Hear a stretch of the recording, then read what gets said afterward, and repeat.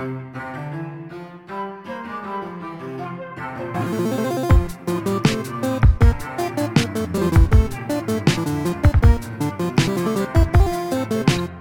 right, warm up those brains and wash those hands. It's time for the Get More Smarter podcast. Coming up, a special interview with Congressman Ed Perlmutter of Jefferson County. You know what we're talking about, primarily coronavirus.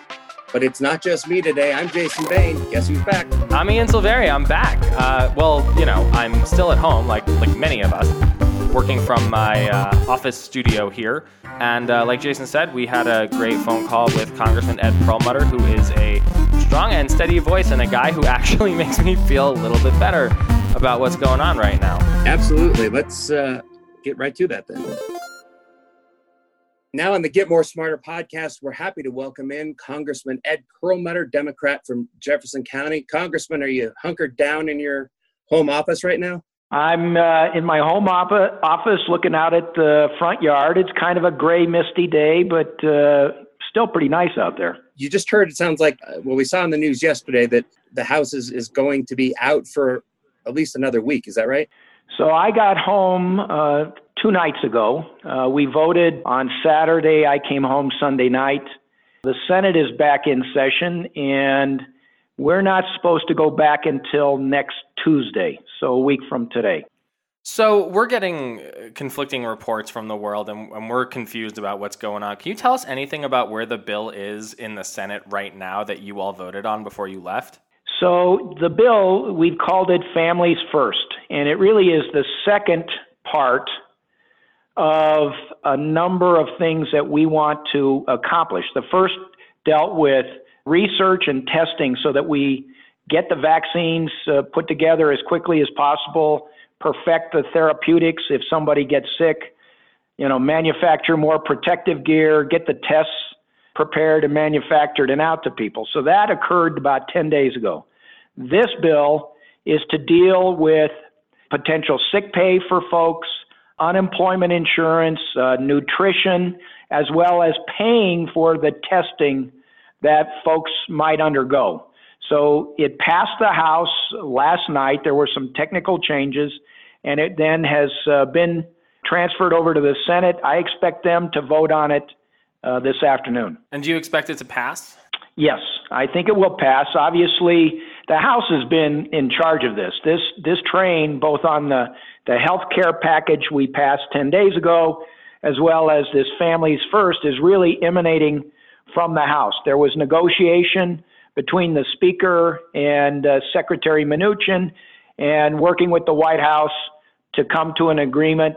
But it's really this whole thing is being pushed and driven by the House because we can see the emergency that is unfolding before us, and we need to be taking steps now in the immediate future. So like right now, we got to deal with sort of midterm problems that we expect from 3 months to 9 months, and then long term. We got to look at short term, midterm, and long term here, and we're doing that. And the House is really jumped on this.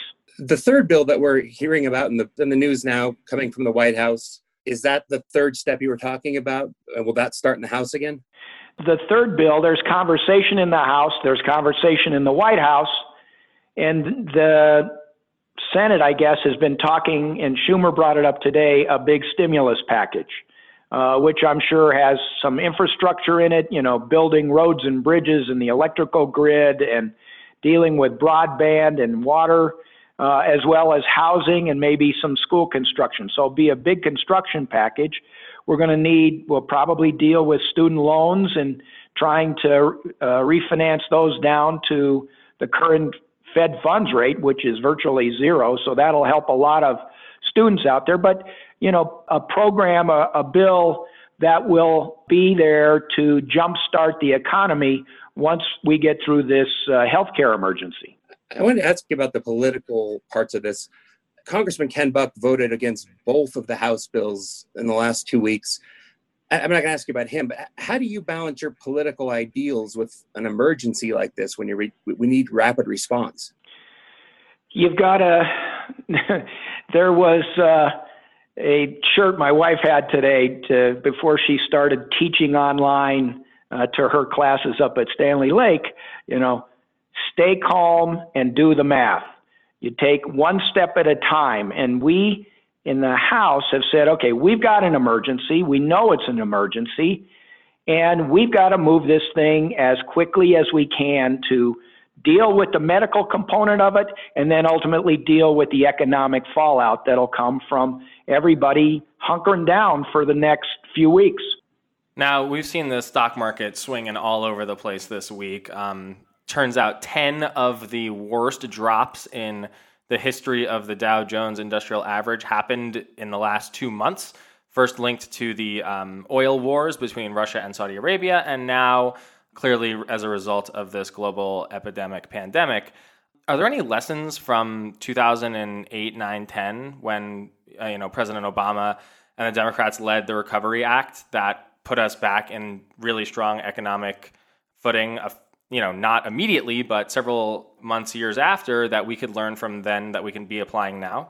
Well, let me tell you a story. So the bull market, the economy started turning around actually on March 9th, 2009, when Barney Frank was asked, Mr. Chairman, do you have a plan? Because the economy had just kept sinking even after we passed the Recovery Act. And he said, yes, I do. And he ticked off three things. It was called the uptick rule, naked short sales, and mark to market.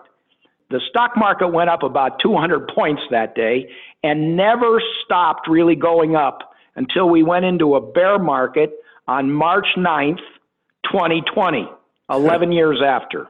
Wow. So kind of an unusual coincidence there. But the point being, you need a trusted messenger and you need a plan.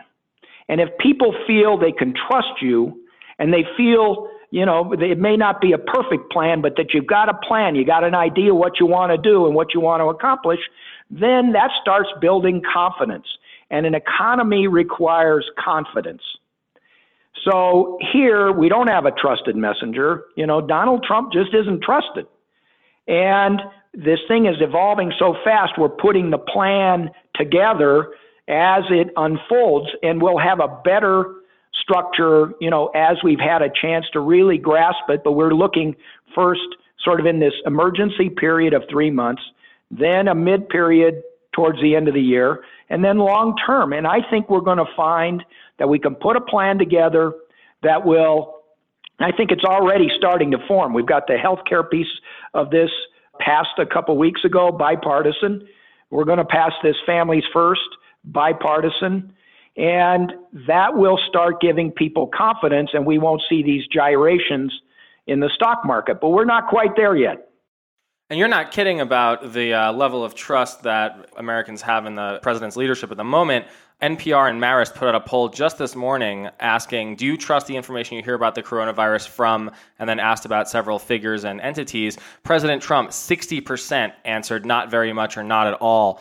News media overall gets much stronger marks at 50%, which unfortunately I think is still too low, but better than the president. And then state and local governments and public health experts are sort of pulling off the charts. And I think this has a lot to do with the responses of governors like Governor Polis, who decided to jump into action. So we are facing a global health pandemic that all public health experts say is the real thing. Take extreme measures. It's global. It spreads fast. It kills people. And it looks like we are still living in two different information universes. What can we do about this? Well, if there's a silver lining in this, it's that people stop bickering about things that don't really matter, start believing in one another more, and not just say, you're a Democrat, this is how you think about things, you're a Republican, this is how you think about things. I think that we're all going to have to come together. There's going to be an element of national sacrifice here. And I want to applaud Jared Polis. I mean, this is an aggressive virus, and it requires an aggressive response, which he's done in a very solid, methodical way of laying it out honestly to people. This is what we're expecting, and this is how we're going to address it. And as things change on the ground, he modifies it or he adds something.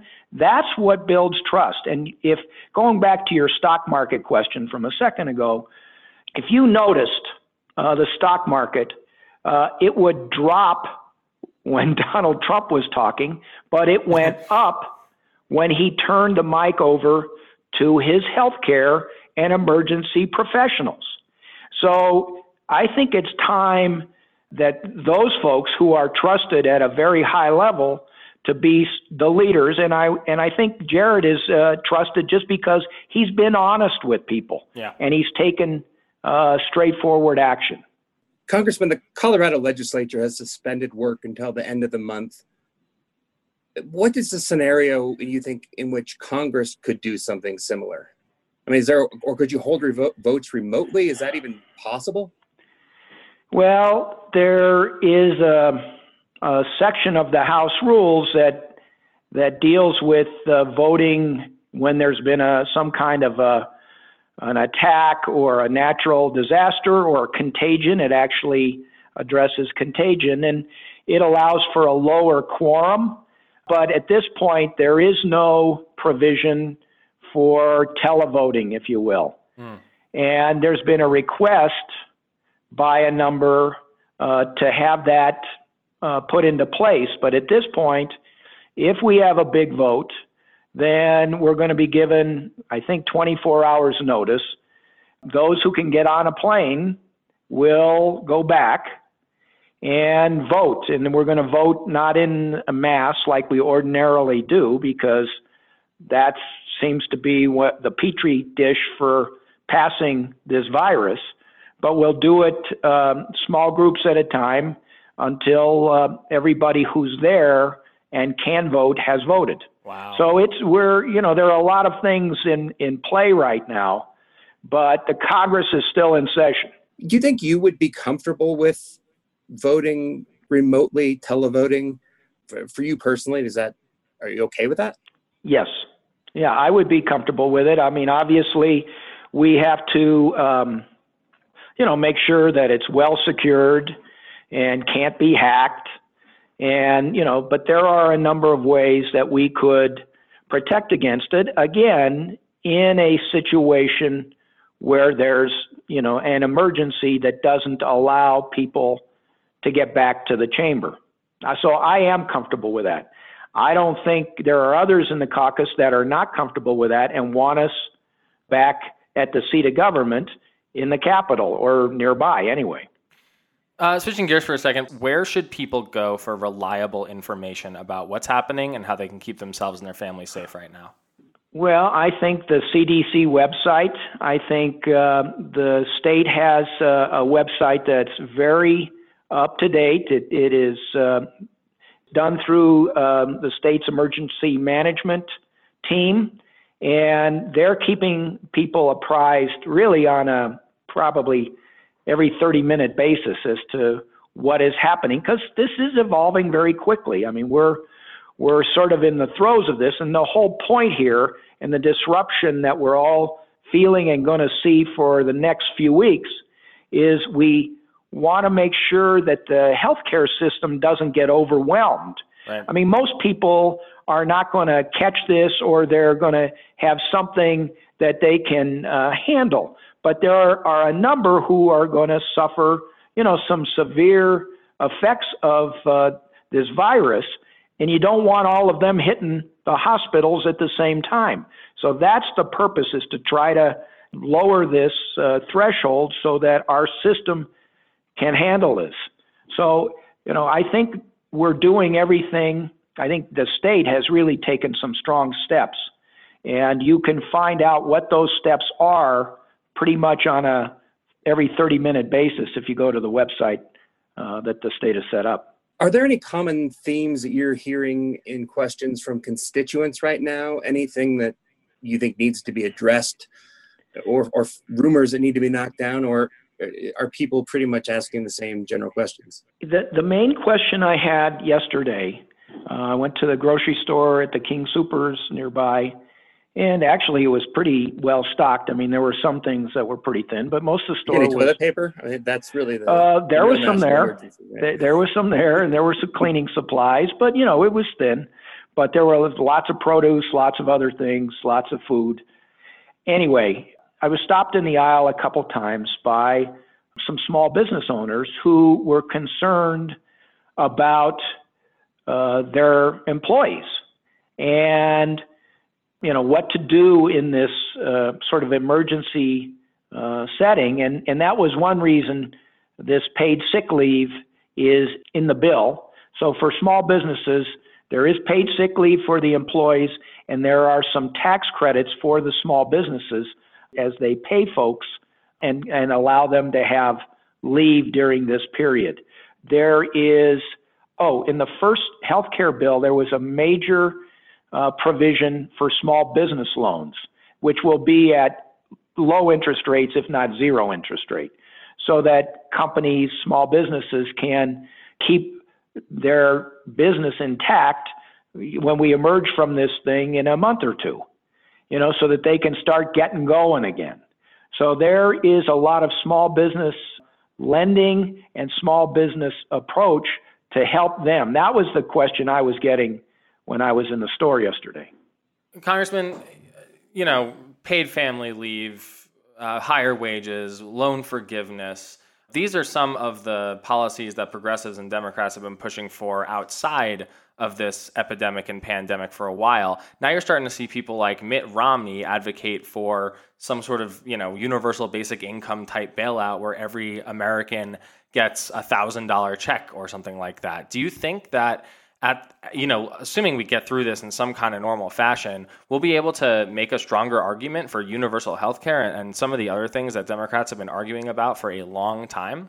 I think, Ian, we will get through this in some sort of normal fashion. I think Americans will pull together.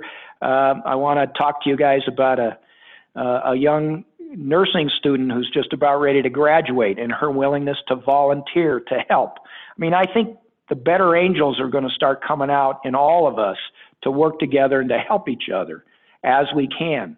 But going back to your question, I do think in this time, we're going to see the Mitt Romneys and the Kevin McCarthys in the House and the Steve Mnuchin as Secretary of Treasury wanting to help every single American to make sure that the economy gets moving as quickly as possible, given this, nationwide, worldwide disruption to, how we normally go about doing business and go about our lives. So I think there's going to be some real, I don't know how to describe it. I think that the Republicans will look at a lot of different things that are going to help the country that we as progressives have been supporting for a long time.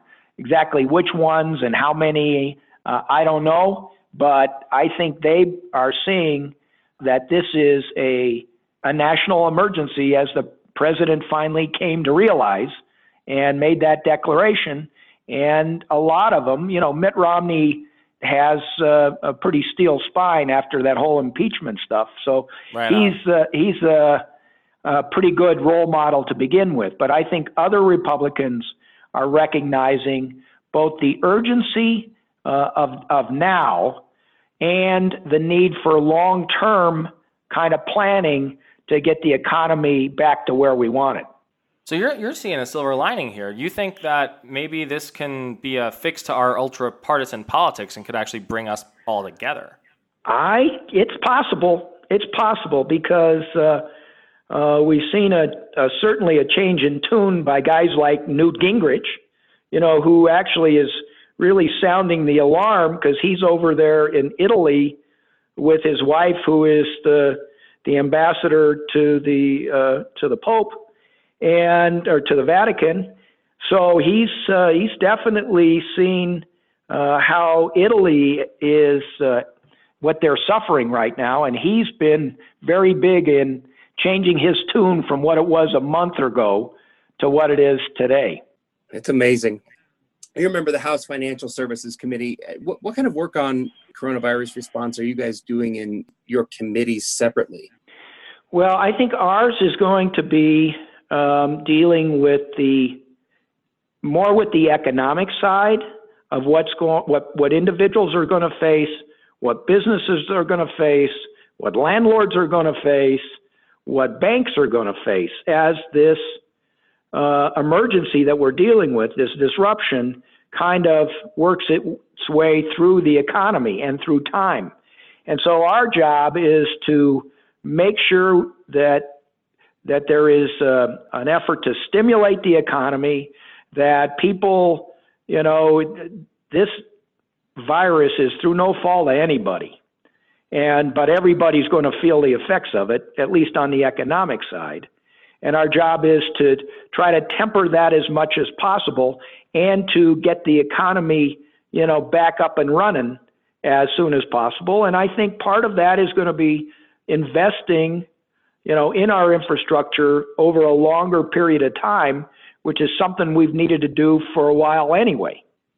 So thank you so much for spending some time with us and explaining what's going on this morning. We really appreciate it. Do you have any other advice or resources for folks who are scared, who don't know when they're going to be able to return to work, who are, looking at the market going all over the place and freaking out about their savings and their retirement? I'd say just, and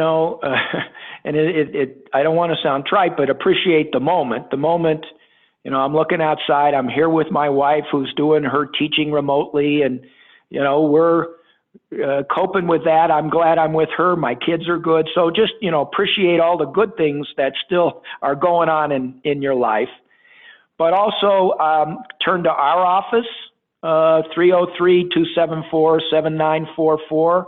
Maybe we can help with questions about the paid sick leave, questions about the SBA loans, questions about the research that the country's really putting into place. I think we could be a resource. Local governments, I know I'm doing a telephone town hall tonight with folks from Jeffco Health and from the state. So we're going to have a telephone town hall to provide some of the healthcare updates. And then obviously stay tuned to the governor's office, who really has shown himself to be in command of this. And I feel like there'll be good, solid information that when you have information and there is good communication and it's honest from a trusted messenger, you may not like it, but you can plan accordingly.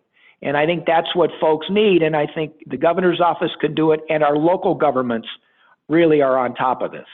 Congressman, before we go, anything that we should ask you or that we missed? I think just to go back to this, I think we're finding economically that all of a sudden there's a whole bunch of jobs at the grocery store because they're, getting inundated. Amazon is hiring 100,000 people who make, we've got a big international paper plant in my district, not too far from where I live. They're making boxes 24 hours a day right now. So, there are, when one thing kind of goes down, something else comes up. That's number one.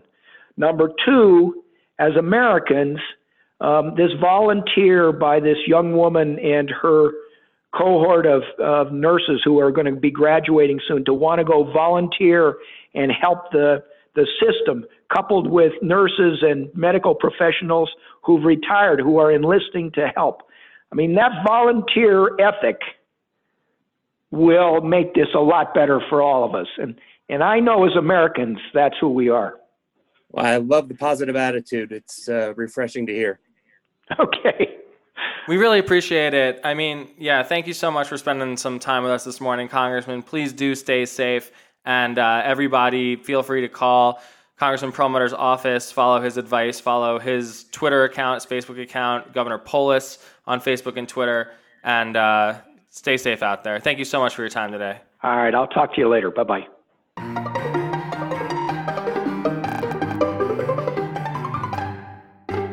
So, hey, it's been a while. So how's the little guy? How's being a dad?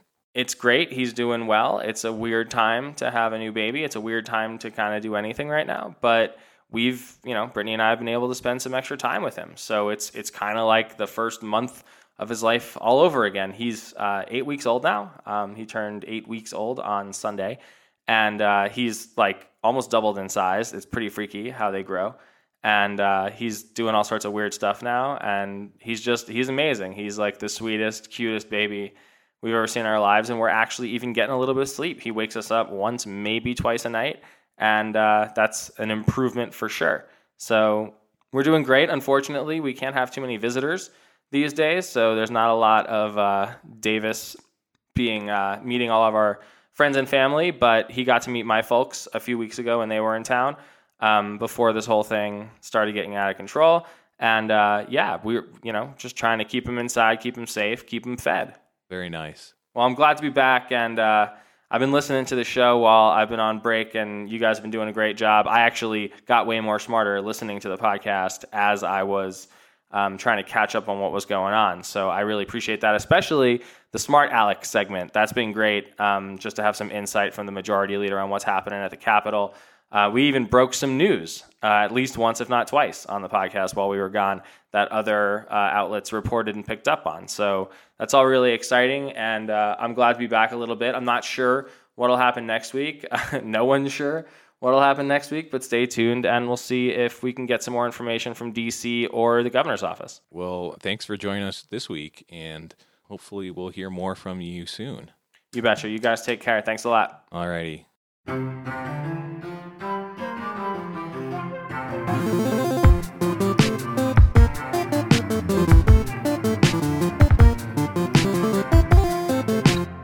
The Get More Smarter podcast is a production of ColoradoPolls.com and Progress Now Colorado. Your hosts are Ian Silveri and Jason Bain this time around. Ethan Black, hey, that's me, engineers and produces our show. The phenomenal Breakmaster Cylinder made our theme music.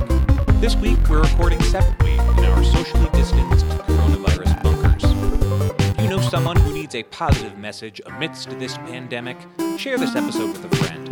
Every time you share an episode, it helps us expand our audience and others to get more smarter. We'll see you next week.